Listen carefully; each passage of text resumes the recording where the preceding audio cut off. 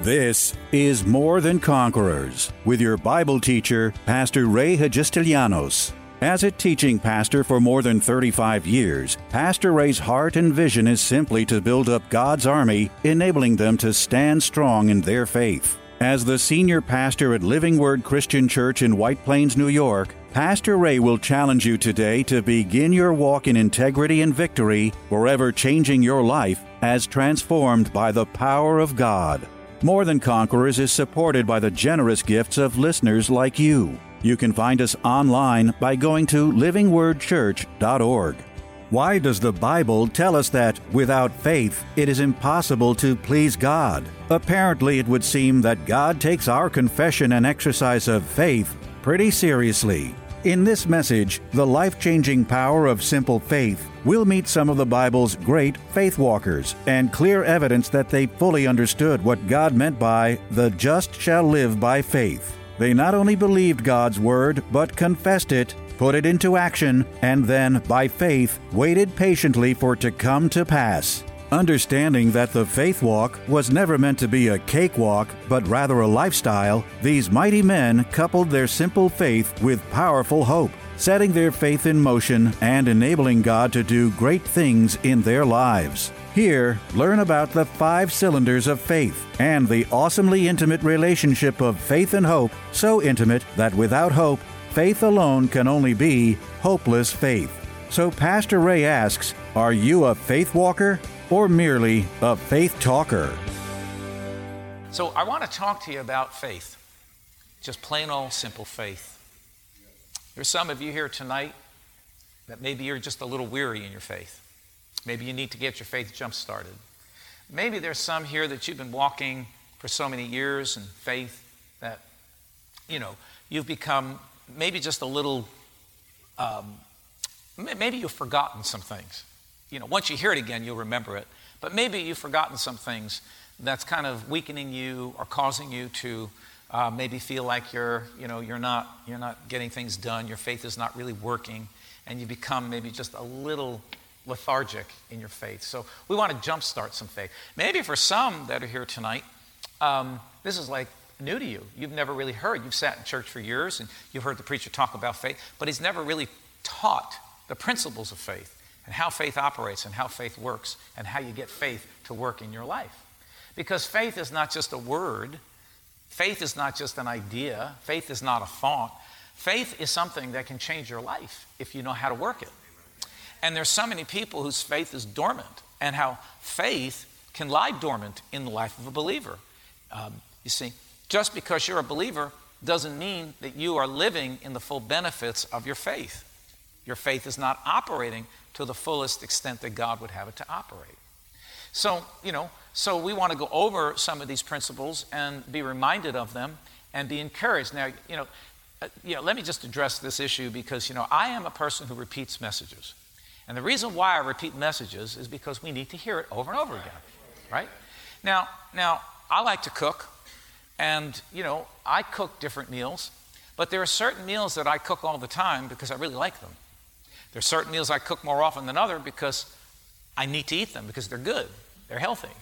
Salad is healthy, broccoli is healthy. Just because I ate something once doesn't mean that I don't ever need it again. I need to have a pretty varied diet in order to be strong and have a healthy life. So we need to go over these principles. I am a repeater. I like to repeat my messages. I just feel I get encouraged every time that I go over them. So it's been a while since I've done a series on faith that I could see from my records. So let's see where we go with this, all right? So let's open our Bibles and let's use a couple of very simple verses just to be reminded. But let's go to Romans chapter 1 and verse 17. And then I want you to put a finger in 2 Corinthians chapter 5 and verse 7. All right? So it says here, are you in Romans 1? One person is, so I'll wait for everybody else. How long should I wait? All right. Is everybody at Romans now? All right.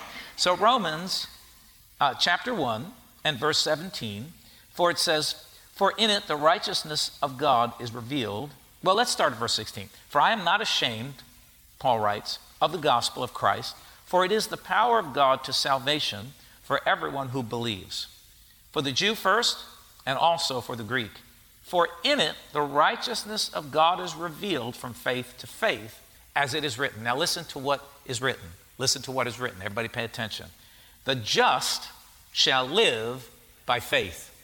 Now, whether you like it or not, God is commanding you, God is telling you by His word that believers, because we're called the just ones, that righteousness has been imputed to us by Jesus Christ. It makes us just and righteous. The just shall live by faith. We're not supposed to be living by our senses. Come on, give me more amens than that. We're not supposed to be living by our feelings. We're not supposed to be living by the prevailing, thought, political idea, or, politically correct idea. We are called to live by faith. And faith has the power to take from the spirit realm the very things you need and want and make them a reality in this realm that we live. The just shall live by faith. Now, one of the things that I learned so many years ago, and this is not my thing, but Fred Price said this many years ago and I've never forgotten. He said, faith, you have to live it every single day. He said, a lot of people use faith like a spare tire. They never think about their faith until they get about their spare tire until they get a flat tire. And then all of a sudden, they're scrambling around, hoping that there's a tire in the trunk, and that's the only time. Really, when you think of it, when was the last time you looked at your spare tire? How many of you even know if you have a spare tire? Right. When was the last time you looked at your jack or your tire iron or whatever they have today? Of course, now I've got these run flat tires, so they don't give you a spare, which makes me nervous. See, then the other side of this whole thing is that some of you might have a spare tire, but you don't have a clue on how to change the tire. Personally, I think that they should make that part of the exam when you get a license, is that you got to change the tire to prove that you can drive a car. Amen. Anyway, that's just my thought. But how many times have you thought about your spare? Well, that's how a lot of Christians are with their faith. They don't think about faith until they have a problem in their life. And then they're scrambling around, trying to figure out how to muster up enough faith to get through this sickness or to get through this challenge or to get through this problem or through this warfare. But yet the Bible says that the just shall live by faith. That means I ought to be using my faith for everything in my life. Every little thing in my life, my faith ought to be reaching out and working for me and in my behalf. In other words, I'm having faith for, even sometimes the smallest little thing in life. I'm using my faith and trusting that God will make things happen that I need to happen in my life. But often people say when things are going really good in your life, you got to be really careful because you might start to walk by your senses, because then you don't think you need God. Then you don't think you need faith because you've got things going. Now, the converse is true, because sometimes you can get your faith developed to a level where you pretty much, you've got faith going and you don't have to keep going over it. Like say maybe in the area of your health or finances. Your faith is so strong in those areas that you don't have to keep confessing those scriptures, because they're part of you. They're in you. You just live them every day. They're in there and they come out of you. You don't have to pray and say, beg God for what you need. It's there and it's part of you. But every day we're to live by faith. So it would seem to me that if the just are to live by faith, then faith is a really important subject that we need to hear about on a very regular basis. Because my question to you, how many of you are really living by faith? Are you trusting, let me put it this way, are you trusting your employer more than you're trusting God as your source? Because if your faith is in your job or in your employer or your company, you're in big trouble, because that company could go out of business tomorrow. And then we're going to find out where your faith is. Oh, come on, am I speaking to anybody here? The just shall live by faith. So we must learn in every aspect. Now, we thank God for the new job or the job we have, but my trust is not in that job. My trust and hope is not in what you do for a living. Your trust and your hope has got to be in the living God, because those things can evaporate. And you can tell the difference between people who are walking by faith and those who are not. Because when things like a job goes away and people freak out and flip out and they fall apart, it proves that they have no faith. Amen. It proves that in that area of their life, they're not walking by faith. Because although it may scare you and you may feel lousy about it, and you may feel a little confused, there's something in you. There's this faith that you have in God that overrides all of those negative feelings. Even though it doesn't feel good, you don't want to be there, you don't like where you are, you don't want this to be happening. There's this faith that overrides it because you know that eventually this thing is going to come to an end and God's got something even better in store for you. Come on, am I speaking to anybody here? The just shall live, not just once in a while, but we ought to be expressing our faith every single day in every way, shape, and form that we can, because that's what we're called to do, all right? So now, if you go over to 2 Corinthians, that was Romans, the just shall live by faith. Let's just look at another verse. 2 Corinthians chapter 5 and verse 7 says, "For we walk by faith and not by sight." So the Bible is teaching us, a very familiar verse to many of us, we walk, or we should be walking by faith and not by sight. In other words, sometimes what we see in the seen realm can be pretty scary, can be pretty tough, can be pretty hard, but you see, we who walk by faith are not moved by what we see. We're moved by our faith and what we know about God's Word, and that how God's Word will work in my life and change my circumstances. Faith can change what you're seeing. Am I speaking to anybody? Are you getting this? Faith can change this, present warfare you're going through or challenge you're going through. That's how God works, through the realm of faith. So we walk by faith and not by sight. If you're a person that's always looking and moved by what you see, you're going down. Because things are, all kinds of things are happening that can affect your senses. And the devil loves to work in the realm of the senses, because he knows that that's where he can fight you, and that's where he can win over you, and he can stop you from your faith. My faith has to override what I see all the time. Did you hear what I said? My faith has to override what I see. My faith is telling me one thing, but sometimes the things that I'm seeing are trying to tell me something else. But according to the Word of God, we don't walk by what we see. I said, we don't walk by what we see. We don't walk by what we feel. We don't walk by what we hear. For the just shall live by faith, and the just shall walk by faith, and not by human natural sight or the sense of sight. Come on, somebody in this house, give me a better amen. That's what we're called to do. Why? Because God has programmed us to win and to be more than conquerors. But you have to participate. You have to do your part. Your part is to learn to walk the faith walk. And not just see people say, well, I have faith, yeah, I have faith. But everything that you're saying and everything you're doing is contrary to faith. And it's amazing how many believers I've encountered over the years have no idea how to walk, how to operate in faith. So thus, this first lesson that we'll talk about tonight is the operation of faith. How do you operate in faith? What are the principles that make up the operation of faith? Let me give you an analogy here, because you've got to have all the things, all the components of faith working in your life if it's going to produce for you. Can you understand that? Is everybody on the same page with me? All right. So let me give you an analogy. You all have cars. Most of us have a car. And I'll just talk about my car. My car has 6 cylinders. I have a 6-cylinder engine. And I've got a turbo boost in mine. So at one point, I put my foot on that gas pedal and it gets up to so many RPMs. And then all of a sudden, it's like, whoo, the thing just kicks in. And that supercharged boost, whatever they call turbo boost, just kicks in. And it sends me down the road speeding. And been a few times I almost got a ticket doing that. But got to be really careful. Well, it's not my fault. It's the car I drive. They just drive fast. It's not me. It's the car. It's the car. I can't help it. But anyway, my car has 6 cylinders, right? Now, if one of my cylinders or 2 of my cylinders decide to not work, what's going to happen to my car? Have you ever? I've experienced that, because many years ago, when I was, poor, broke, and insufficient, I had used cars, and one time one of the cylinders blew, and the car was like, boop, boop, boop, boop, boop, boop, and black smoke was pouring out the tailpipe, and I got pulled over. One time it's like, you got to get this car off the road because you're polluting the air. And, when a cylinder is not operating right, the car does not function the way it was created to function.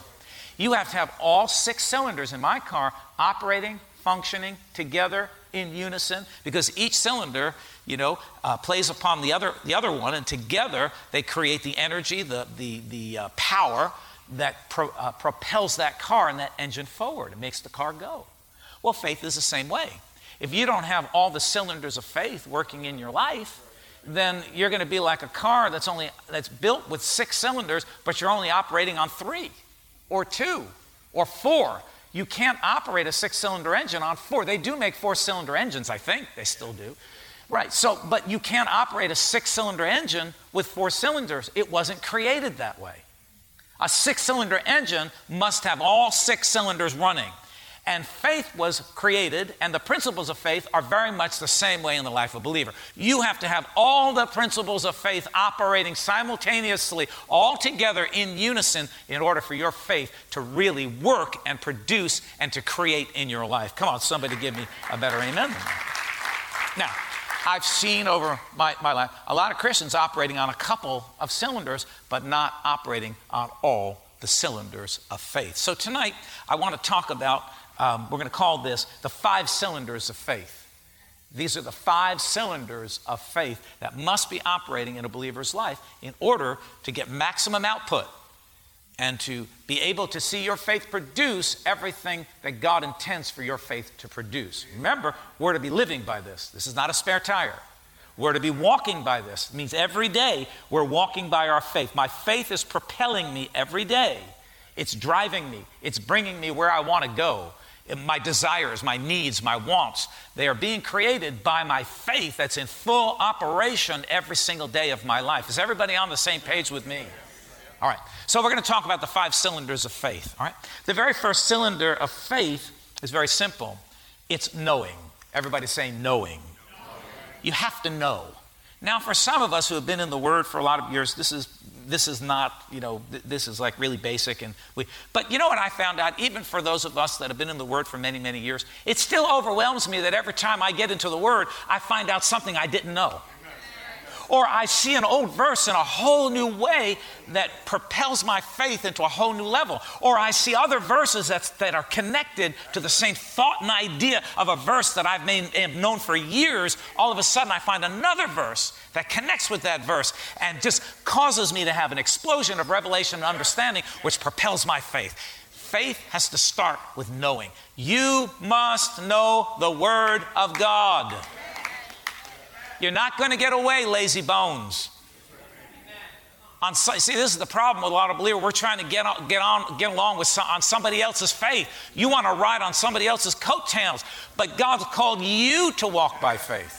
He's called you to live by faith. You can't live by somebody else's faith. So the very first cylinder of faith is that you have to know. You have to know the Word of God. The Word of God must become familiar to you. It can't be foreign to you. It's something that you must know, that you are in relationship with every day of your life in one way or another. You're being reminded, you're reading, you're meditating, you're thinking, you're calling back up verses. Every day you're remembering the stories of the Bible, because you never know when you're going to need that word in the scope or the scheme of things. So it begins with knowing. You have to know.